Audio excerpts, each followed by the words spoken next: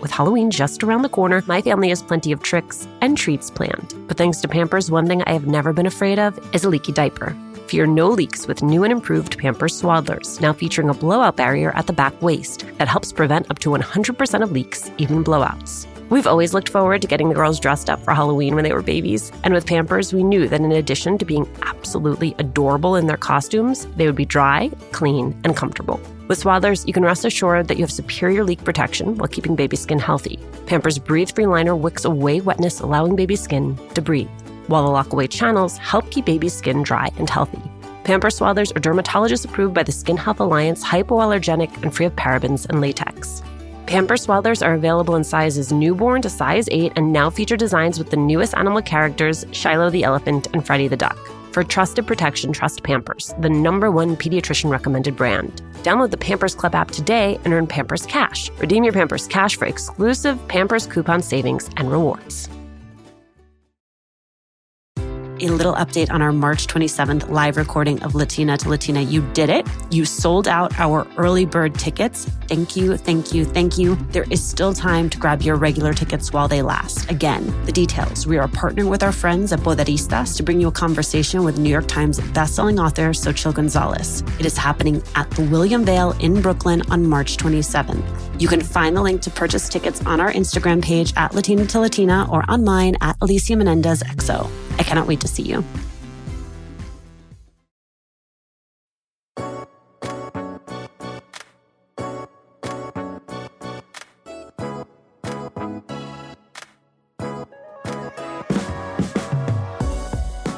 Elsa Collins calls herself a doer, but she is also a builder. Among the things she has built, the Idea Turf, a social impact and civics consultancy. This is About Humanity, which raises awareness about separated and reunified families, work that is shaped by Elsa's own experience of growing up on both sides of the U.S.-Mexico border. Poderistas, a digital lifestyle community to help Latinas leverage their power. And I Am a Voter, which is creating a cultural shift around voting. Elsa has probably built something new in the time that I have recorded this intro, and that is because she is one of those people who sees a problem and immediately connects the dots between what it will take to solve it and the people she knows who have the tools and resources necessary to get it done. So today, we're talking about how we can each do that in our own lives, how even as someone who understands and leverages the power of celebrity, Elsa still believes that you are the most influential person in your universe, and your capacity to influence those around you is second to none.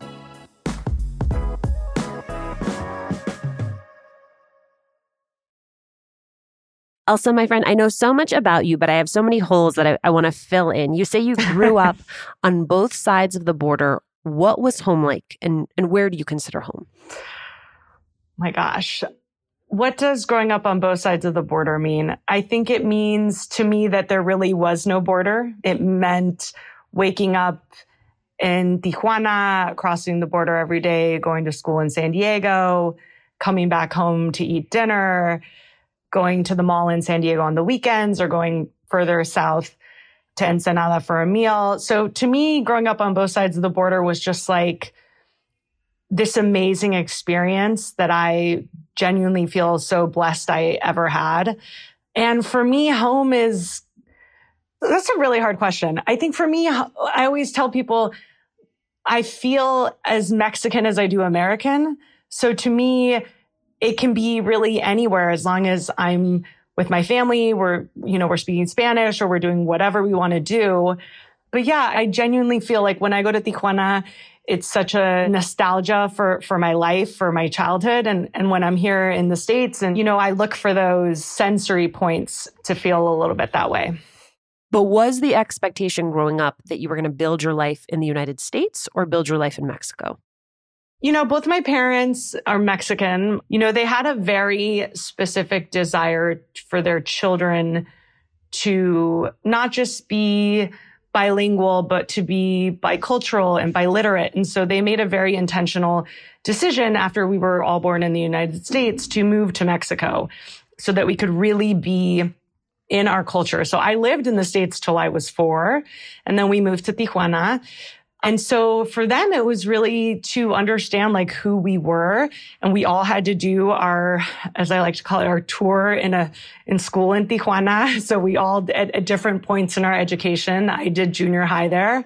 And so I think that in my mind, my expectation was wherever I was spending the majority of my time. So when I was in junior high in Mexico, I very much felt like I was going to be living in Tijuana for the rest of my life. I would find somebody, we would get married. And I even still, when I was thinking about going to college, I always thought I would go back to Tijuana. Instead, you go to Stanford, you go to Columbia for law school. Then there's a gap in the way you tell the story, which is there are 10 years after law school, and then you sort of pop up again. What were you doing during those 10 years? When I was graduating Stanford, I didn't have a very clear path. At the time, I was with my now husband, but we weren't engaged. I loved being in school, and so I knew I wanted to continue studying, but I wasn't 100% convinced of what. And so I sort of did, I think, what a lot of people do, which is look around them. And so I have an older sister who was an attorney who actually also went to Stanford Law School. And so I said, I should go to law school. And I'm not going to call it a place filler because some of my most amazing growing and sort of learning experiences were going to New York City, going to Columbia, and then shortly thereafter getting married. But I never was like dying to be a lawyer. It wasn't like I was like, man, I can't wait to make partner. You know, I started to have kids, as you said. I was in the parenting space for a little bit. I think a lot of moms who sort of take a step back end up there because that's very familiar and it's what we're going through at the time. But I was always sort of like mind to politics and elections and people who were running for things. And so that was something that I would like dab into and pull back and dab into and pull back. But I think the most important thing that this question leads to is that basically at 35 or 36, I was like, what is the rest of my life going to look like? And that is exactly what I want to dive into because we have a lot of listeners who are changing careers, who maybe had taken some time away from the professional workplace in order to parent or to take care of someone in their life. What were the steps you took then to jump back in?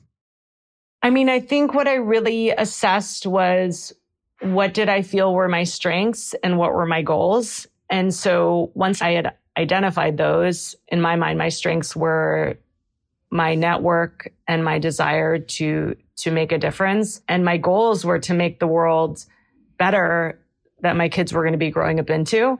And so thinking like, okay, what is the way that I make that impact? And so I started to look to my network and reach out to people and set up some meetings and just sort of say like, this is a deal. I want to be making social impact. I want to be moving the needle. I want to be making a difference and I want to, get back into it. But I think the other thing was also that I had to believe that I could do it because I think a lot of women, Latinas, like there is no harsher critic in this world than yourself. And so I had to kind of flip that script and say, well, there's only you that can pump yourself up that much and that can believe that you can do it.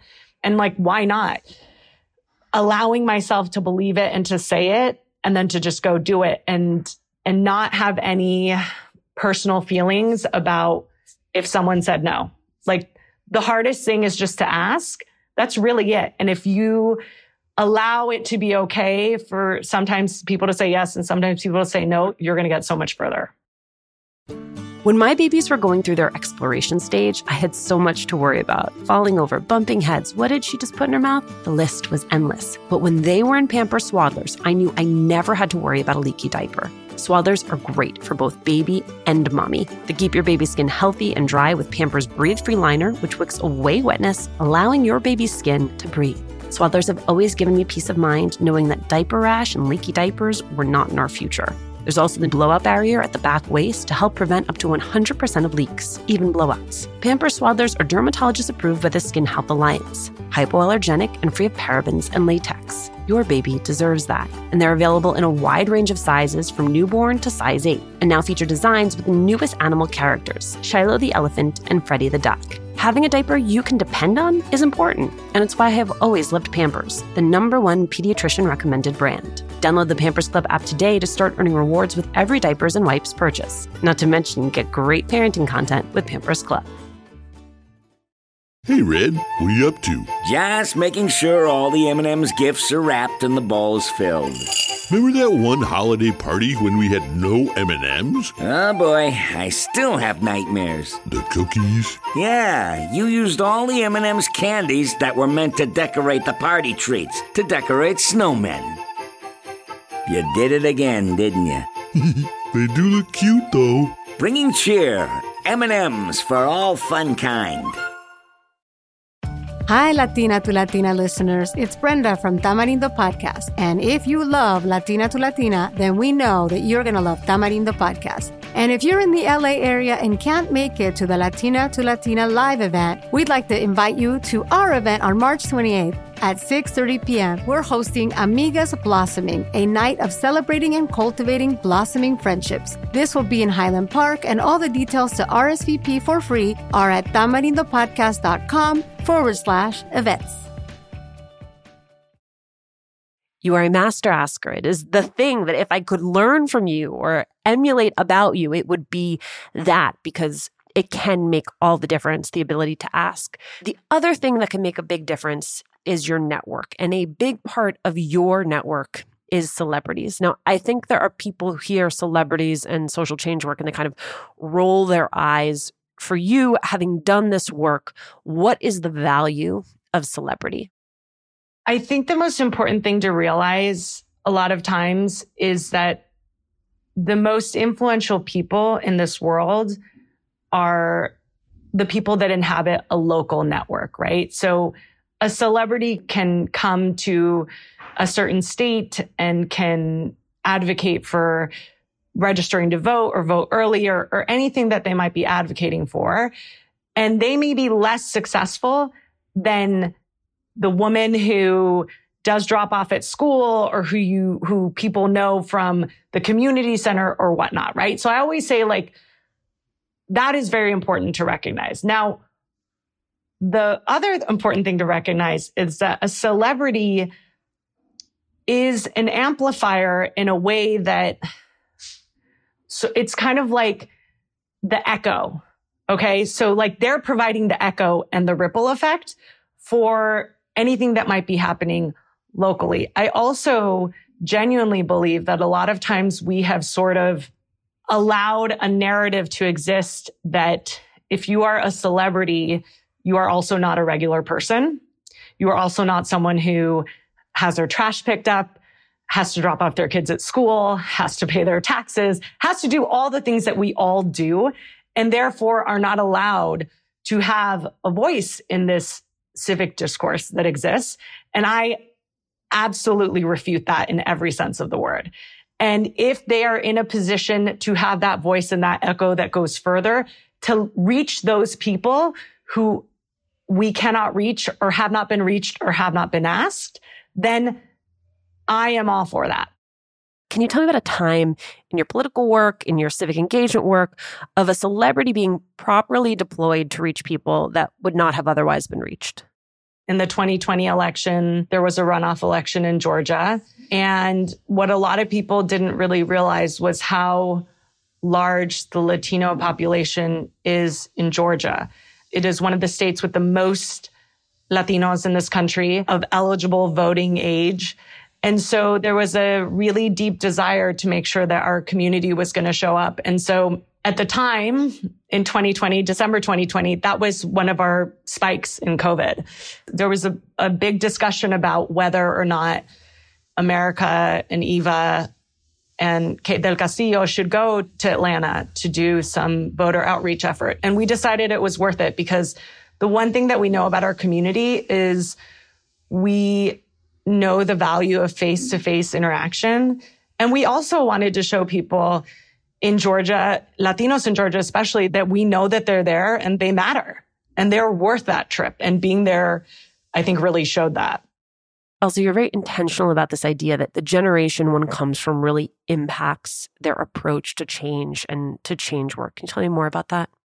This comes up a little bit sometimes where people say, like, how did you get this idea that you wanted to give back? You know, is this something that you grew up with? Is this something that was instilled in you?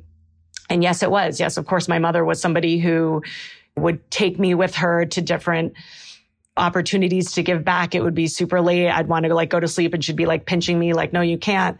I think for me though, and what you were saying, it's how do you take something that is so important that in my mind, to me, feels very cultural and sort of say okay, this is part of who I am and it's so important and I want my kids to have it, but I also want it to sort of progress with where we are as a society and where we live right now, right? And so I think to me, it's important to recognize that the change has to be forward thinking. It has to be impactful. And it also has to be, it's a door into this conversation with my kids. It's a door into them being that much closer to what's happening in this world that may not affect them directly every day, but that I want them to start thinking about those kinds of things because I want them to be the kind of leaders and individuals who are also seeking ways to make change and are also, they may take that one step further, as they get older, but I want them to know that one person can do that. That one person might be their mom who drops them off and picks them up and tapes their ankle and does whatever is needed to be done, but is also going to be the person who's consistently thinking about what are the kinds of things that we can and should be doing to help other people. Forgive me because I know this is a sensitive question and I've seen you allude to it, but never really talk much about it. How old were you when you lost your dad, Elsa? I was 8. But he had been sick for 2 years. So really he'd been sick since I was 6. Do you have any memories of him before he was sick? I mean, few. I was also the youngest of 5. He was a businessman. He traveled a lot. That's why I say I actually have more empathy for my older siblings who had a lot more time and travel with him and memories with him. So to me, it's more almost something I never had, if that makes any sense. Also, the reason I bring it up is because losing your dad at 8, watching your mom raise 5 kids by herself, how did that shape your idea of what being a mom looked like? I mean, I think it prepared me well for my current situation. Fortunately, my husband is alive and I love him so much, but we do not live in the same city and we have not lived in the same city for a long time. But, I think about it. He's a professional basketball coach, for those who don't know. But this year I felt very, there's a lot of things that we don't realize until you're a parent or you don't realize until you're at that stage. A couple things. A, when I was young and I would meet someone in their 40s, I would think they were ancient. Now I'm 42 and I'm wow, Elsa, that was a really harsh assessment. B, I'm also the age that my mom was when my dad died and had 5 kids. Okay, I only have 3. So I can't even, and I would never even want to imagine what that was like for her. And I don't think I had an appreciation at 8 years old or even... She was a young woman. Yeah. I mean, she was me, basically. And so, of course, now I can look into, having 3 kids and how busy it is and having a husband who lives out of state and all these things and think man, I don't know how she did it, but I do know that she showed me that she could do it. You come from, when we talk about the generation you come from impacting your theory of change, you're raising kids and thinking about their future. But to be more specific, you're raising multiracial kids and thinking about their future. How does that impact then the way you think about the world and the way you want that world to be? Yeah, I mean, listen, when I went to Stanford against my mother's wishes and promptly fell in love and fortunately now married a Black man, I know, because my mom told me, that was not exactly how she envisioned my journey to Stanford. And that I bring it up to show that she has evolved as a human in a way that I hope we all can evolve and we all can have that hope that other people can do so as well. Because as a Mexican woman, she was the type of mom who never wanted me to be in the sun. I'm dark skinned, I'm a morena over here. Because in her mind, and I know that it was coming from a loving place, although we know how it sort of comes outward, it was it's always better if you're lighter, right? And so she was always stay out of the sun, put sunblock on, estás muy morena. I would always be sort of hearing that kind of rhetoric. So I think, it was hard for her at the beginning. Our kids are half Black, half Mexican, and my husband's also Native American. Last year was the first time that my mom said, help me explain Black Lives Matter to my circle of friends? And how can I be better at sort of being an advocate for my grandkids, you know? And so that to me is also something that I think is very important to recognize, that like I've been able to be that bridge for her to have those kinds of thoughts and conversations, and to have her sort of be, you know, a 76-year-old woman who's still growing and progressing and making changes. When your mom asked you what she could do to be a better advocate for Black Lives Matter, what did you tell her? Well, first, I just said, like, thank you for asking the question. It's hard to like express, unless you really know my mom, like how far that shows she has come. I mean, it took me a minute to even think about how to respond to that question. And I said, Mom, like, sometimes in your circle of friends, you might be the only woman of color, or you might be the only woman of color who has grandkids who are Black. And so I think the way to express it is to say that this is part of your family, right? And so any friend of yours should value the people in your life like you value the people in their life. And so just trying to encourage her to keep on asking questions, and to say that even saying Black Lives Matter is important. You know, even saying those words is important. It's also true for you that you are often in rooms, in places where you are the only or one of few women of color. I imagine you are also having this conversation. All the time. And I also have them all the time with my kids, right? Where I tell them, you might be that friend, the only friend that is Black and Mexican. I mean, either or both. And so how you represent yourself and how you speak and the things that you stand for are going to be so important, because you might be the only one standing up for them, or you might be the only one speaking out and saying what's right or what's wrong. And so kind of building that fortitude in them is so, so important. Like I said, I feel like the hardest part of being in a world around social impact or civic engagement, or even working with amplifiers or influencers, is that you can never put yourself first, right? Everything else is first. The cause, the issue, the campaign, the goals, like the change that you want to make. So anytime you feel awkward or you don't know if someone's going to say yes or no, that means you're already too far into it. You can't let yourself be held back by the fear of what people might think, or by the fear of, you know, rejection or disagreement, right? You just have to sort of feel very strongly and advocate very strongly. And then people know where you stand. And it's very easy to have a conversation from that point. Elsa, thank you so much. I love it. That was amazing.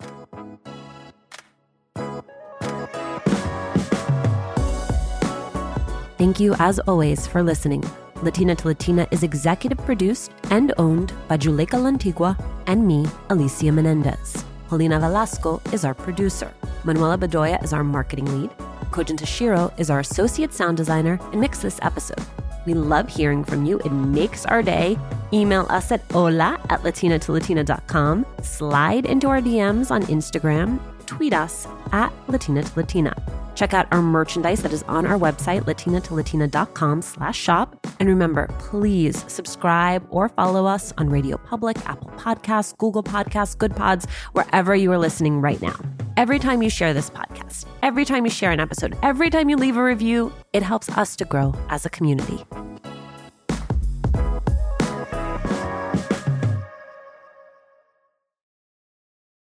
A little update on our March 27th live recording of Latina to Latina. You did it. You sold out our early bird tickets. Thank you, thank you, thank you. There is still time to grab your regular tickets while they last. Again, the details. We are partnering with our friends at Poderistas to bring you a conversation with New York Times bestselling author Xochitl Gonzalez. It is happening at the William Vale in Brooklyn on March 27th. You can find the link to purchase tickets on our Instagram page at Latina to Latina or on mine at Alicia Menendez XO. I cannot wait to see you.